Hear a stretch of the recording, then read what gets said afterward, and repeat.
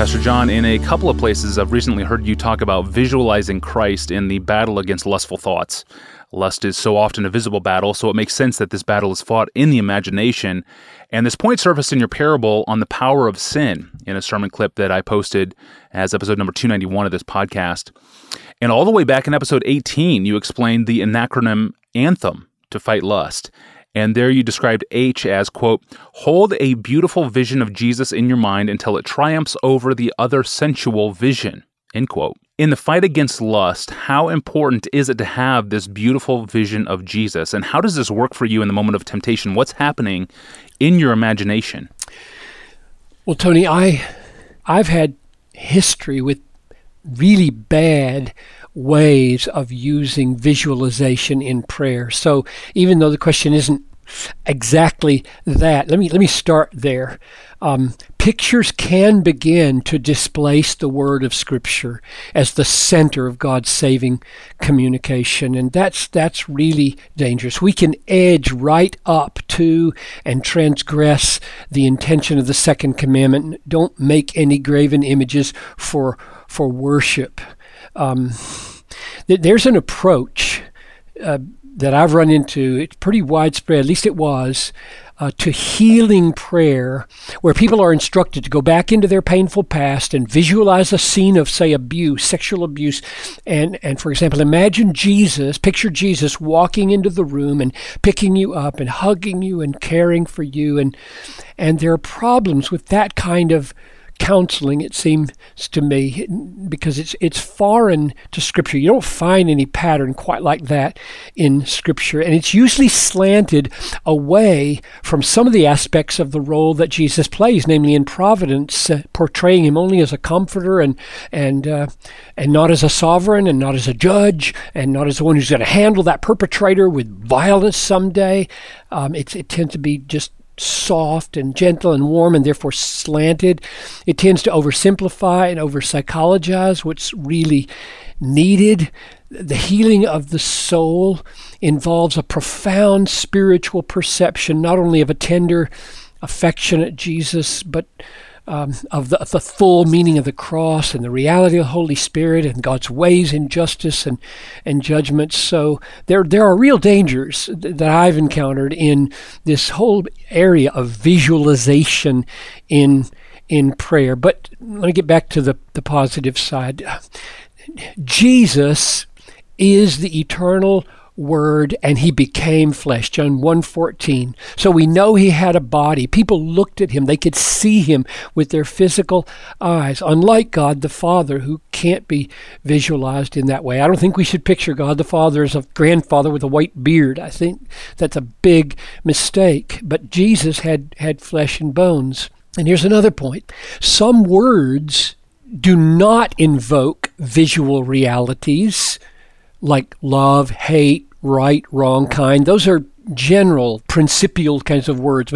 But other words do evoke necessarily images in our minds. Cross, blood, nails, spear, side of body, hands, feet, thorns, beard, spit, rod, sun darkened, hill. You can't say those words without seeing something, because those words are names of sights. They're names of sights. You see a hand, you put a word on it, hand, you expect people to process that word and have a kind of hand visualized in their mind. No specific hand, but the idea of hand is being visualized in their mind. So when you read about the ninth hour, Jesus cried out with a loud voice. Now you've got sounds as well. There are words that designate sounds, like loud voice. That word is supposed to conjure something in your mind concerning Eli, Eli, lama sabachthani, and it was loud. The word loud is used to make you feel and think loud. And then Jesus calls out with a loud voice, Father, into your hands I commit my spirit. The point of those very words is to get our minds hearing something, and the words like beard and spit are supposed to get our minds seeing something. And then here's one pointer from the apostle that inclines me to go ahead and form this image in my mind. Galatians 3:1, O foolish Galatians, who has bewitched you? It was before your very eyes that Jesus Christ was publicly portrayed as crucified. Now, what does that mean? I don't think it means Paul got out a piece of chalk and drew Jesus. But it means, evidently, that he portrayed with words through the gospel the cross so vividly. He says, it was like I was doing it before your very eyes. He used the words eyes here. It was before your eyes that Jesus Christ was publicly portrayed. So maybe he means, I'm embodying this with my sufferings. I'm speaking it in such a way that you can see it. And so one of my strategies, Tony, back to Anthem and the whole battle with lust, one of my strategies in trying to obey Jesus, tearing out my eyes and putting sin to death and counting myself dead, is to fight nudity. Let's just take that as a concrete example. Fight nudity in my mind with Christ's misery on the cross. So nudity is a picture in my mind. Now I've argued that Christ's misery on the cross is a picture in my mind. Christ died to make me pure. This lustful thought is not pure.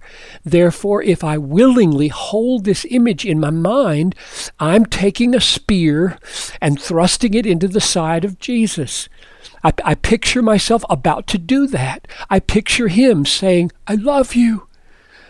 I love you. I am dying to free you from that bondage to lust. And I picture a battered body. And maybe I should qualify. It's not photographic. I don't have a particular face in view. I don't know what Jesus looked like. I don't pick a movie star from the Passion of the Christ or whatever. I don't have a particular face before me. He doesn't look like any actor. I don't get that specific. It's a word created picture, not a photo created picture. So it's what I think Paul did when he said in Galatians 2:20, the life I now live in the flesh, I live by faith in the Son of God who loved me. Now he could have stopped right there, couldn't he? Who loved me. And he added, and gave himself for me. In Paul's mind, the faith to kill sin every day in his life was strengthened by remembering the love of Christ for him. And the love of Christ is emblazoned in Paul's mind as he thought of him as crucified. He gave himself for me. And Paul saw crucified people. They were on the hills. It was horrible. And when he said Christ gave himself for me, I can't believe that he didn't have some picture, if not photographic, in his mind of Christ suffering profoundly for his purity, and thus his faith was empowered to defeat lust. That's interesting. Thank you, Pastor John. And for more on the acronym Anthem, see Pastor John's article titled Anthem, Strategies for Fighting Lust, which was published online in 2001. It's available online at desiringgod.org right now. Go to the website and search for the title Anthem, Strategies for Fighting Lust. Tomorrow we'll address a tricky pastoral question with big ramifications. For those in our churches with severe cognitive impairment, what's the threshold a Credo Baptist church would hold to in deciding whether or not to baptize such an individual? I'm your host, Tony Reinke. We'll see you tomorrow.